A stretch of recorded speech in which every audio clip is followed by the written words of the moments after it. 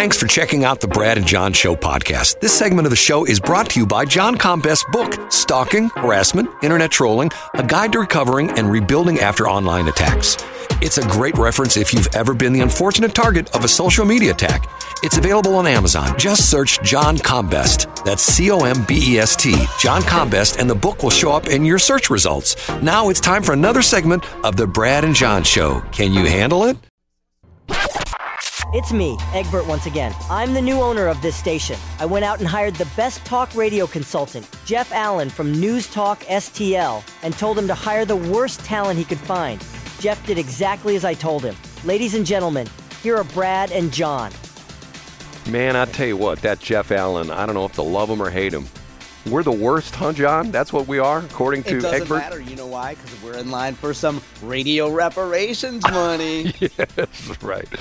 Okay, last break, we talk about the Iowa caucus. Okay, now, first off, you're talking to a guy who has spent more time than the average citizen in Iowa. I used to run a company up in Iowa, and I spent a lot of time up there. That's and right. I have to tell you, when they say the winters are cold in Iowa, they ain't kidding. So I have personally been there many times in the very, very, very cold winter. Matter of fact, some of my trips, I used to drive all the way from St. Louis. Sometimes I used to fly. There was no direct, when I was doing business up there was no direct flight from the cheapy airline Southwest. So I used to fly into Omaha and rent a car and drive over on I-80 from Omaha into Des Moines. And I can remember hitting Omaha several times when I got out of the airport, the temperature was like -10, and I was driving east on Interstate 80 in a snowstorm or blizzard into Des Moines, and then getting to my hotel, and then at my cheapy hotel I stayed at. The heater didn't work real well. It was not fun. So the Iowa caucus thing is done. This morning is going to be the hangover from all the Iowans because of the fact that everybody's leaving town this morning. Yep. All the crews, all the news crews and things like that. Donald Trump kicked butt, 59% or something like that? Yeah, something in that neighborhood, yeah. And I read some story this morning that, I don't know if this is true or not, there are 99 counties in Iowa, and he won every county but one county. Apparently it was like tied, and Trump had won by one vote, and two people decided they didn't want to have Trump be unanimous, so they went back in and changed their vote. Have you heard this crazy story? No, I haven't heard that. Yeah, so supposedly he didn't win unanimous. He won 98 of the 99 counties. Okay, DeSantis came in second with 21%, and what's her face? Nikki Haley came in with 19%. Okay. Here's the thing that bothers me. I heard this morning, and I wake up this morning and I scan around, listen to other stations. They played the bit from MSNBC where Trump was giving his victory speech, and I believe it was Rachel Maddow, who was the anchor, who was on the air at the time, refused to let them run the, essentially she was saying, we're not going to run Trump's victory speech because it's full of lies. And it's authoritarianist. I mean, once again, my old professor, Dr. Camille Winter, as a journalist, you tell the story whether you agree with it or not. You tell the story, you try to put on your unbiased filter and essentially say, although I hate Donald Trump, I'm going to report the facts, and we're going to put his victory speech. We may not carry the whole thing because he has a tendency to just sort of go off on tangents and talk. But by the same token, we're going to hear what he has to say. And even to the point where Jake Tapper, they ran the thing with Jake Tapper, and Jake Tapper, Trump starts off, Jake Tapper, we're not going to carry the whole thing because... Is he still at CNN? Yes. I'm going see, here's the problem. The problem is that, let's be honest, the mainstream press does not want Trump to be the candidate for the president of the United States. They just don't.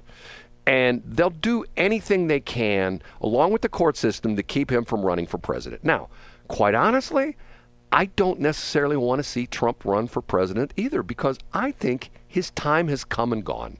I think that he did, as far as I'm concerned, except for the COVID thing, which now it's coming out that Dr. Fauci and all these other people are backpedaling and essentially saying, well, maybe it was the Wuhan lab. Yeah, you know the what I Wuhan mean? lab leak. Maybe it was a lab leak, and maybe the social distancing, what is the thing to do, and maybe masking was stupid, and maybe closing down the schools wasn't, okay, hindsight's 2020. I get that. Been there, done that. But by the same token, let the story come out. And remember, the whole crazy thing, we go in all this thing, once again, me being the libertarian kind of person and obviously being a free press person, remember the Hunter Biden laptop story, where the New York Post had an inside scoop on that. And they ran the story and put it on Twitter. And their Twitter account, not only did the story get pulled on Twitter, their account got frozen. Yeah, then that was the pre-Musk days. Well, let me say this, though. Here's what I think. Number one, in Rachel Maddow's defense, and I can't believe I'm starting a sentence that way, she's not a journalist. And she's an entertainer. And I wouldn't even put her in the same category as a Jake Tapper or as somebody from CNN. Of course she's going to be performative about it and say, we can't give this. And those were her comments last night. I didn't watch the whole show, but I did see the clip where she talked about the startling rise of authoritarianism and how decent Americans need to call out the fact that Donald Trump stands for authoritarianism and his voters believe in. But I think she used the F word. John, I think she said fascist. Crazy. Let's think about this for a minute. Okay, if there's ever a guy, let's go back and rehash the Trump presidency. Okay, there were no major wars. Yep. Remember when the crazy thing after he got elected from November of 2020 into where he was inaugurated, in November of 2016 till January of 2017 when he was inaugurated. Remember all the pundits saying, "Oh my God, the stock market's going to crash." Oh yeah, the market would crash, and you know what? We would be at war on three major fronts. Right, and the exact opposite happened. There was no major stock market crash. If anything, the stock market exploded. There were but here's one caveat though, Brad, and here's one thing that I think that Republicans and Democrats fall into the trap of. Democrats are definitely setting a trap up for themselves now. The stock market is not the economy. And if you think that, hey, the stock market's great. And by the way, folks that go to our YouTube channel, Brad and John Show on YouTube, can watch. I have a screenshot from CNBC in December in which Joe Biden said, hey, the consumer's in great shape. The economy's fine. And the subtext there, Brad, is look at the stock market. It's fine. See, everybody's doing well. No, they're not. Well, but so the trap that people get into is you cannot just look at, and I'm not saying you're doing this, Brad, but when the Biden administration now says, look at the S&P 500, everybody's doing great. See you guys in 2025. It's not that simple. Well, but the problem with that is that most people, even if they are on a pension or something like that, they don't necessarily identify themselves as being in the stock market. I mean, you're absolutely right, Brad. Because they don't. But see, the problem with that is that, like, for example, I mean, I watch all these car videos and stuff like that. Okay, There's a guy, and we talked about this with work trucks and things like that a couple breaks ago. Okay, there was a time not too long ago where you could go in and buy a new Ford truck for, let's say, matter of fact, I can remember the very first Ford truck I bought, 1987, my very first Ford truck. I paid $89.99 for it. $8,999. Okay, you can't touch. You go to like a dealership now, and if like you see like 2 or 3 or 4 year old trucks, you can't touch any of them for only $30,000 used. And without a doubt. It's not unusual to have trucks that have 100, 150,000 miles on them that are selling for $30,000, $40,000, $50,000. Okay? Like for me, I guess, and I'm to the point where I don't have my kids at home anymore. I raised 4 kids, and I, believe it or not, I mean, if my wife were here to hear this, tell the story, I used to do some of the cooking. Matter of fact, ask my daughter. She hated my cooking, but I used to do grocery shopping and stuff like that. I mean, I go in the stores now. I'm a single guy, eat by myself. Most of the time I eat fast food, but occasionally I'll go cook stuff. I'm blown away. Like, for example, I'm going to tell you a weird story. I love French fried onions, okay? Like on a salad bar kind of thing. If they have like croutons and French fried onions, I'm in seventh heaven, okay? I gotcha, yeah. I went to the store the other day and I saw a small can of French's, the brand name, French's French fried onions for $5.98. Ooh. And I'm going like, it's a little can of fried onions. It's $6.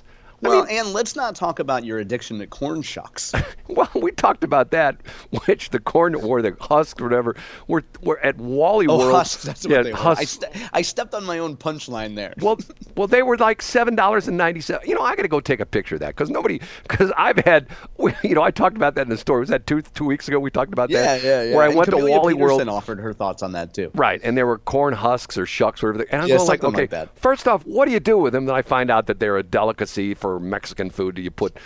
I bet there's a lot of things that are a delicacy in Tijuana that you wouldn't want to touch, well, Brad. But somebody told me you put like something in them and you eat them or something. A tamale. Is that what it is? That's not Italian either. Okay, they were like I think they were $7.97. I'm going like, okay, first off, you're buying something that if you go to, Franklin County or Warren County after harvest, you can pick them up in the fields for free. God, we should do that as part of your campaign to be mayor of Crapville. And for anybody listening, that's KRAP. Right. Maybe what we could do to help bolster our carbon neutrality is instead of leaving the corn shucks there in the soil to be broken down naturally by soil microbes, we harvest them and sell them. And then we'll lie and be like, oh, we'll give 10% to the greater ESG fund or whatever. John, you're an ex-Monsanto guy. Am I kidding about the fact that you go to a farmer field and pick up the husks or shucks? They're everywhere. Now, listen, Brad, if you're an agriculture company today, do you know what you count as part of your ESG goals? What's that? The fact that every time you go out to a field and you tell a farmer, hey, those corn husks, don't take them off. Let them go in the soil. Count that acre for being part of an ESG benefit. Seriously? And it helps stop erosion, Brad. Oh, you really need to get up on your soil John, health. You can spend a little time going to some big ag websites and digging in, Brad. John, I would have loved to heard you give a presentation in your comms guy, Dave, where if it's to the point where you listen to some of these PR people, it's like listening to Corinne Jean-Pierre, or whatever her name is. And it's like that goofball who's the head of what's his name? Alessandro Mayorkas, whatever. Mayorkas. How in the hell the guy can stand there and say, our border's secure? I'm going like, depends on what your definition of secure is. Well, I mean, there's no tanks coming across it. We could say that. There's no There's no Soviet tanks coming across our southern border. There you go. There's no Chinese armies invading us from the south. Maybe. I don't know what you're talking about. Brad, you were looking at some folks who were political refugees who were just trying to flee an oppressive regime. But see, here's the problem is I think, as opposed to some of the people that used to be on the Jay Leno show. Remember, we used to do jaywalking and he'd go out and ask people, hey, that was a fun one. Who's the vice president of the United States? Nobody knew, that kind of stuff. Yeah. But in their defense, when it was Dan Quayle, it's kind of like, meh. Yeah, well, but the point being is that most people realize if you ask most people and you say, do we have a problem with the border? And 95% of the people, I think, would say, yeah, there's people coming in who shouldn't be here, right? I mean, let's be honest. Absolutely. And people have their own personal anecdotes, or they have things. Real people have anecdotes of what they see at Walmart and what they see at their kids' school or what they've heard about. Well, yeah, but part of it has to do with, like, let's go back to the racial Maddow thing. Okay, Trump is telling lies. Okay, I've seen this on CNN recently where Jake Tapper has run the debate footage from the 2000 debate where Donald Trump is saying your son took money from the Chinese, and Biden says my son never took anything from the Chinese, and once again now we've proven the fact that he lied. Yeah. I mean, the president lied, because his son did take millions of dollars from the Chinese and whoever, and what was the mayor of Moscow, his wife gave him a Porsche and he got. Now, the one thing, and I know we're up against time here, we're almost out of time. I would disagree with the fact that I do think the media does, at this point, especially today on January 16th, the media clearly wants Trump to be the nominee. Now, they don't want him to win, obviously, but the primary's over, and I think they're going to deal with it. And we know that Trump equals ratings. No, I disagree with you. I don't think that the mainstream media, for the most part, is. You think they want Nikki Haley? Oh yeah. I most definitely. I think that their point. They're portraying her favorably. There's no question about that. I think that they do not want Trump. They want Trump as far away from the election as possible. That's my because opinion. They think that because they acknowledge that he has a chance to actually win. Is that what you're saying? Oh yeah. Okay. Which I think he does, but that's a crazy story. Absolutely. Okay, we got to get out of here.